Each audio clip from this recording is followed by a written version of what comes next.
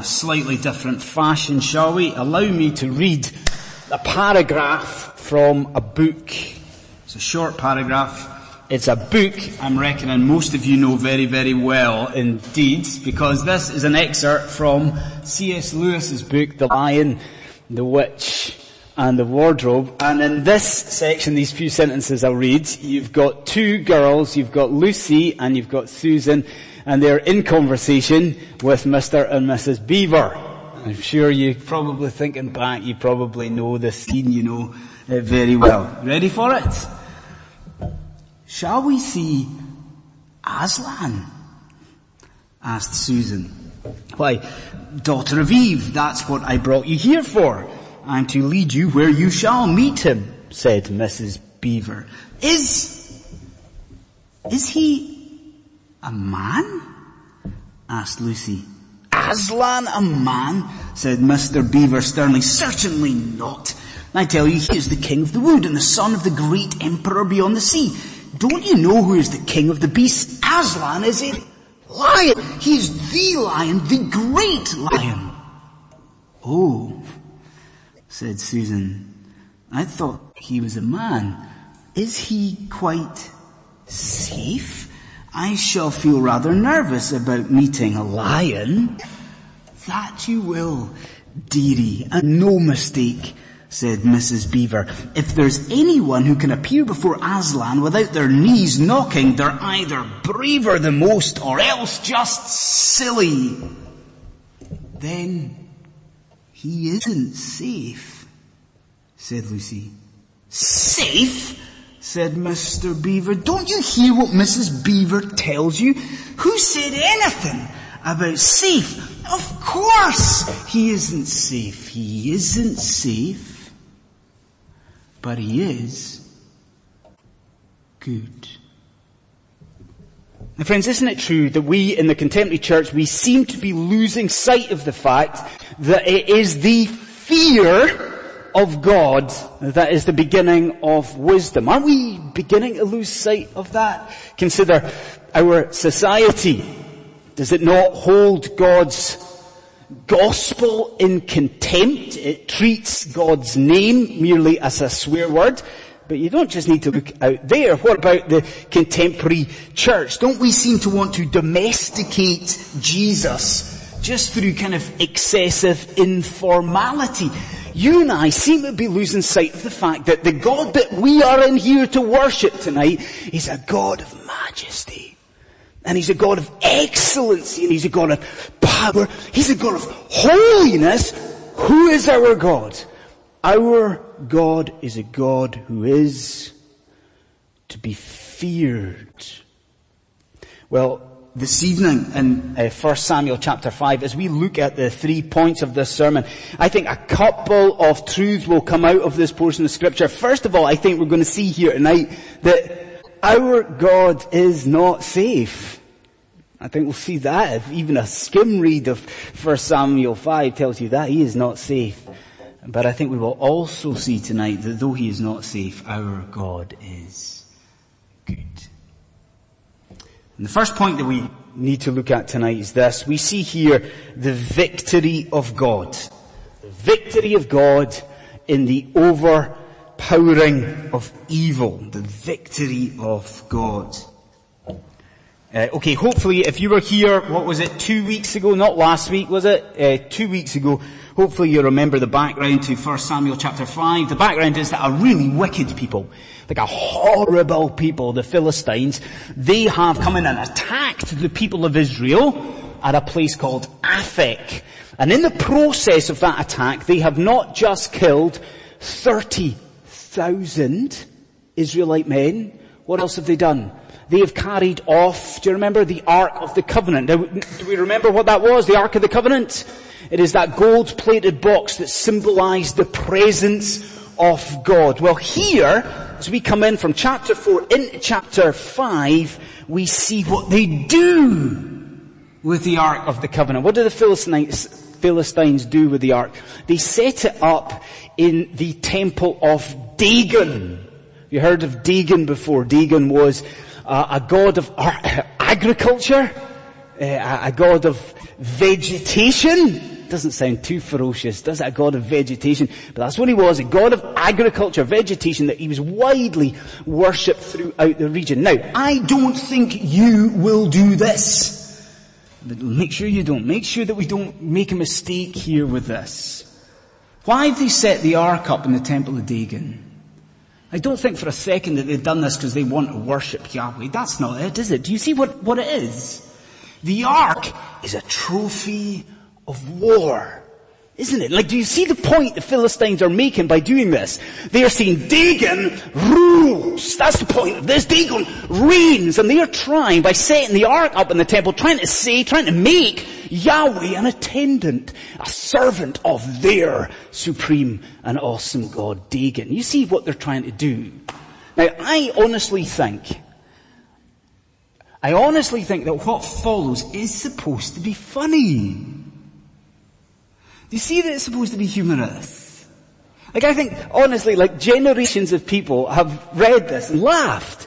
They've read of this Dagon falling to the ground. You've got this picture of the Philistines trying to raise up, trying to, get this supposedly all-powerful God. They're struggling to put him into place here, this idol. It's supposed to be funny, it's supposed to be, there's an element of humor here. But I tell you this, now what I want us to do is just to note very quickly 3 details about the fall of Dagon. So you can maybe have your Bibles here, just 3 details. Firstly, notice that this idol falls to a position of worship. Do you see that? Like, what did you think the point was? Did you think the point was that Yahweh is more powerful than Dagon? Do you see now that it's actually, has a bigger point than that? See, look at verse 3. Dagon he doesn't just fall. Where does he fall? He falls before the ark of the Lord. And then think about the timing of it. Do you notice when it happens? It happens early in the morning at the first prescribed time for worship that we've got in Holy Scripture. So do you see the point? It's not just that Yahweh has caused him to fall. It's the point that Dagon's fallen here in adoration and worship and praise of God. Second thing, notice that it is entirely a work of God and God alone. See, how does God work so often through the Old Testament? Wouldn't you agree with me if I was to say God often works through human agency? Like, your Bibles, 1 Kings 17. You know that? God at Mount Carmel, and there's the false prophets, and they are defeated. How does God defeat the false prophets? He does it through Elijah, doesn't he? Or what about the Red Sea? You've got the Egyptian enemies. They're defeated. And how are they defeated? They're defeated through Moses. You see it? Human agency. Now, do you see it's very different here? Because what happens? The temple doors are closed. Who's inside the temple? It's just Yahweh. It's just Dagon. There's no humans about. And what is the outcome? Our God, without any help from humanity, our God is victorious. And then there's the third detail, the last of these details. See that the victory that God wins is total and comprehensive. Because I'm sure if you were alert when Johnny was reading this section of scripture out, did you notice Dagon doesn't just fall once. Dagon falls twice. You've got the Philistines, early in the morning they go and they open the door to the temple. Second time round, what do they see?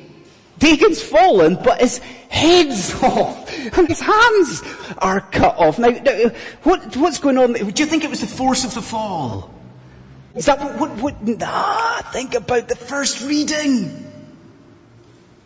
Just as David cut off Goliath's head, we're to understand that dismemberment was a sign in the ancient world of complete military conquest. You see the point that's being made? His head's gone, his hands are gone. What's the point? God victorious, utterly victorious over Dagon. So we see the points here. Let us now try and apply what we've got here, because I honestly believe that this portion of scripture screaming at the contemporary church here. And in fact, I think we're given a couple of reminders here. First of all, in this portion of scripture, are we not reminded of the total supremacy of the God of the Bible? Aren't we? Because just think with me for a moment about our country just now. Like, think about the United Kingdom. Think about the stuff you hear from your friends and at work and on the news. What do you see as a Christian looking around Britain? You see, I would say, you would see the erosion of biblical values. Is anyone going to grumble or argue about that? I doubt it. You see the erosion of church attendance. Don't you? And I think it's barely a week goes by that we don't get some survey that says no one goes to church anymore. Okay, what else do you see when you look around Britain? You see a rise in opposition to the Christian faith, don't you? Militant atheism. Yes? The dramatic rise of Islam in this country. Now, hang on a second. Do you see the temptation that is laid before you there? The temptation as we look around is to deduce that Christianity is failing. Isn't that the temptation? To think, wait a minute, Christianity seems to be faltering. It seems to be failing. It's soon going to be conquered throughout the world. And what does God say to you here? What does he remind you of in 1 Samuel 5? He says, I am sovereign over everything. Isn't that it? He reminds us here that he is the sovereign God of the universe. Yes, it may, as here, look sometimes as though the people of God are failing. It might look like false gods sometimes, as here, that they're winning out. And what does God say to us tonight? No. The God of the Bible, he reigns. And the second thing that we're reminded of is surely the victory that God has already won for you and for me. Because see, when you read 1 Samuel chapter 5, see when it's read out, well, as a Christian, what do you think? Where does your mind, your heart go? Doesn't it go to Calvary? Doesn't it go to Golgotha? Because what happened at the cross?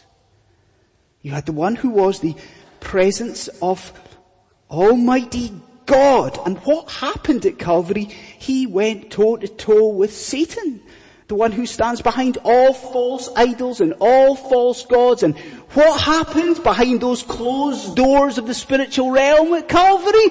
Looked at all the world, just as though Yahweh was defeated, the head of Christ hanging limp in death. He looks defeated. And what was happening at the cross?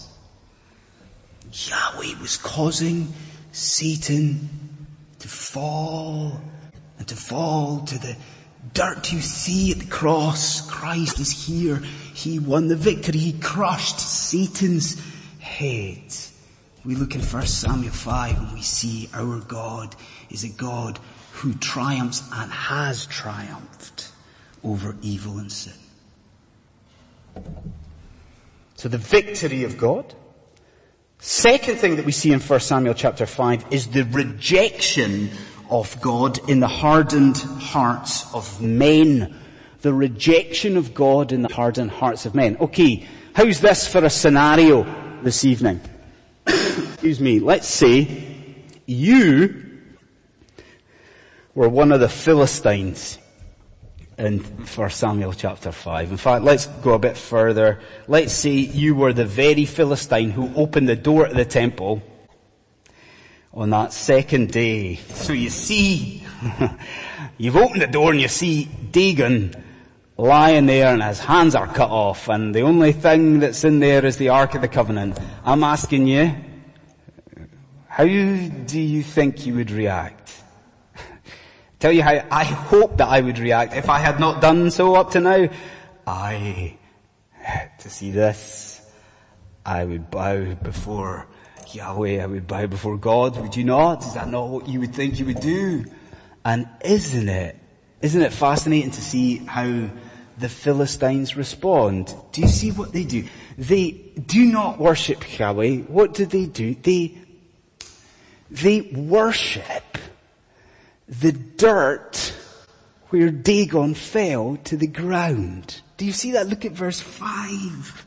It's ridiculous. They ignore Yahweh. There's no repentance. There's no wonder at the power.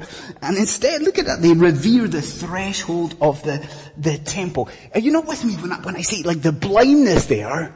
This sort of spiritual hardness is kind of, it's beyond belief that that's what they could be like. But it gets worse. Let's approach it like this. Before I became a minister at LCPC, I used to think that the kids' game Pass the Parcel was a relatively straightforward and positive game. I'm sure everyone's played Pass the Parcel. Maybe you have to think back a few years.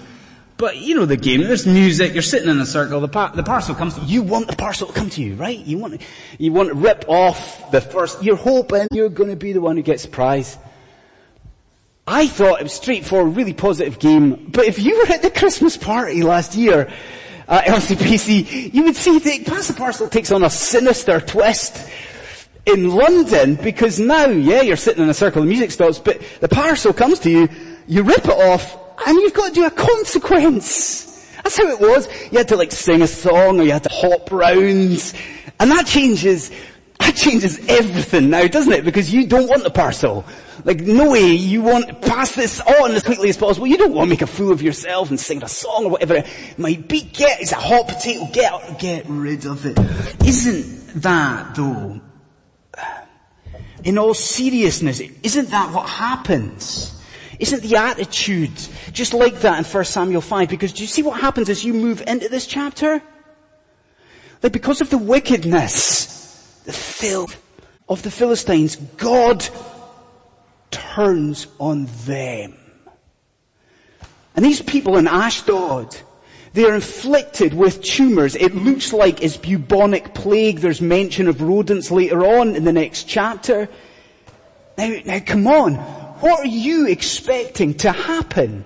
They've witnessed Dagon fall. What do you think is going to happen? They've witnessed Dagon fall. They know as well. They know that it's the ark that's causing this affliction. What do we expect?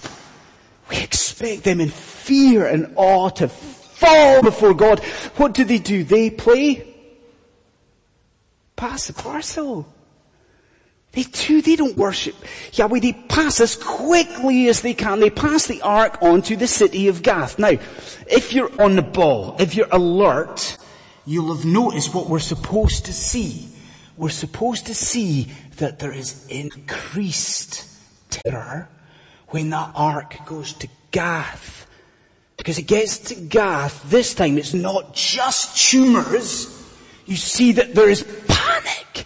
Panic in the hearts of the people, panic in the minds of these people. So again, what do you expect? If there's increased terror and they know that it's from the ark, we're expecting them to fall and to worship and to repent. They pass it on to Ekron. In Ekron, did you notice people dying everywhere? And yes, they turn. And yes, they cry out to heaven. But there is not a hint of repentance. In fact, look at verse 11. Doesn't it sum the whole thing up? What's their attitude? Is it worship? Is it repentance? Send the ark away!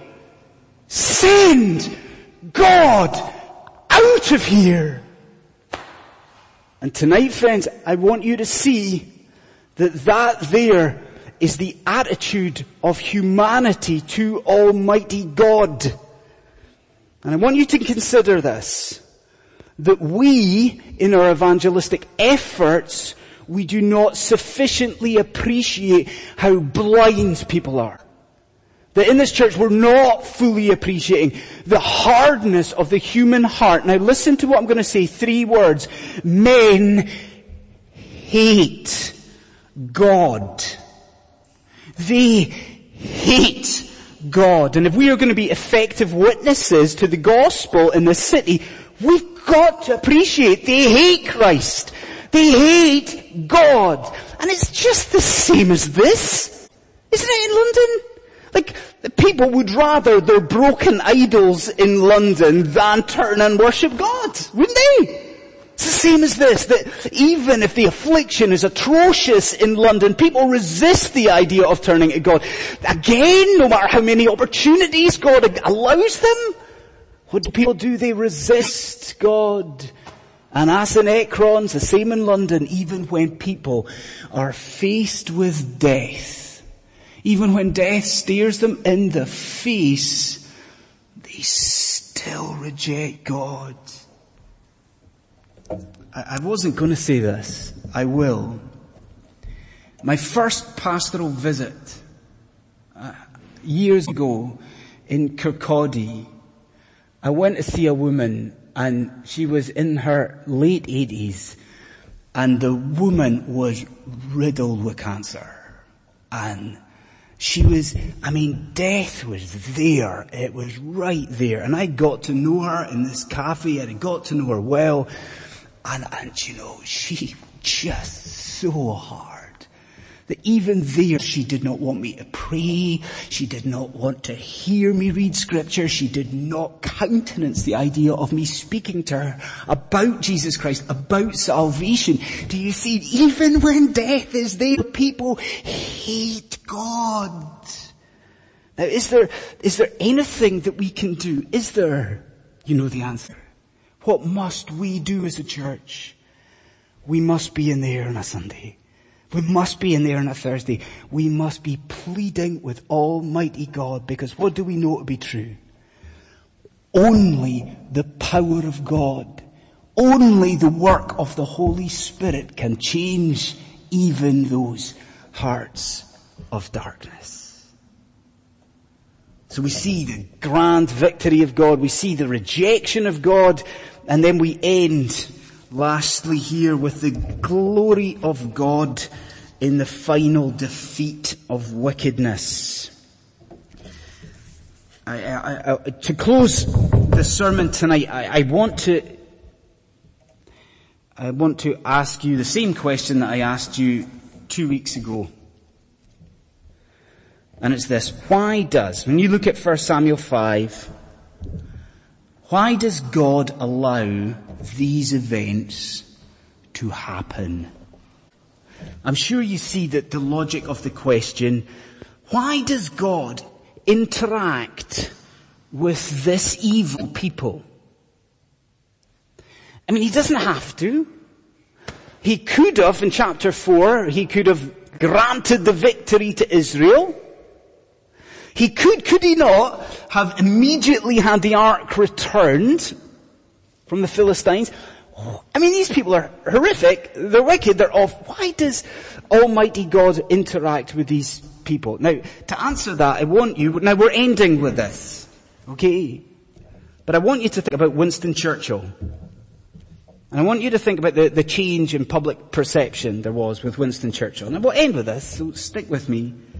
See, in the 1930s, I'm sure some of us know our Winston Churchill history better than others, but in the 1930s, Churchill was in the political wilderness, really. He held some views about India that were really particularly unpopular at the time. Nobody wanted anything to do with Winston Churchill. He was nowhere. That's the 30s. Now, everyone in here knows the picture of Churchill, that portrait of Churchill by 1945. He's down in Whitehall, and he's in a balcony, and he's waving his hat around, and you've got multitudes of people, and they're all screaming for Churchill, aren't they? He's receiving all of this praise and adulation, right? What a change in public perception. What caused the change in public perception? It's the obvious thing to say, between 1930s, 1945, the war. Do you see it? That by Churchill taking on, fighting the evil of the Nazi party, by Churchill fighting and defeating Adolf Hitler, there's this massive change that comes about, and that people are now giving him adulation, they're giving him praise. And isn't that the answer to the question, why does this happen here? Because think about the previous chapter. Like the people of Israel, they were not giving God due honor. Was that not the point? Do you remember this from last time out? Like God was in the wilderness as far as the people of Israel were concerned. They weren't given a time of day. So what does God do? God does this. Like he fights evil. One commentator says this, that in this chapter we've read, God marches triumphantly through Philistine lands. Do you see what he does here? He destroys evil. Why? To show his people what he is really like. Isn't that it? By the end of this chapter, what do the people of Israel see? They've been ignoring God. What do they see now? They see after all of this, they see he is a God of incredible power. He is a God who is good, a God who does not tolerate sin.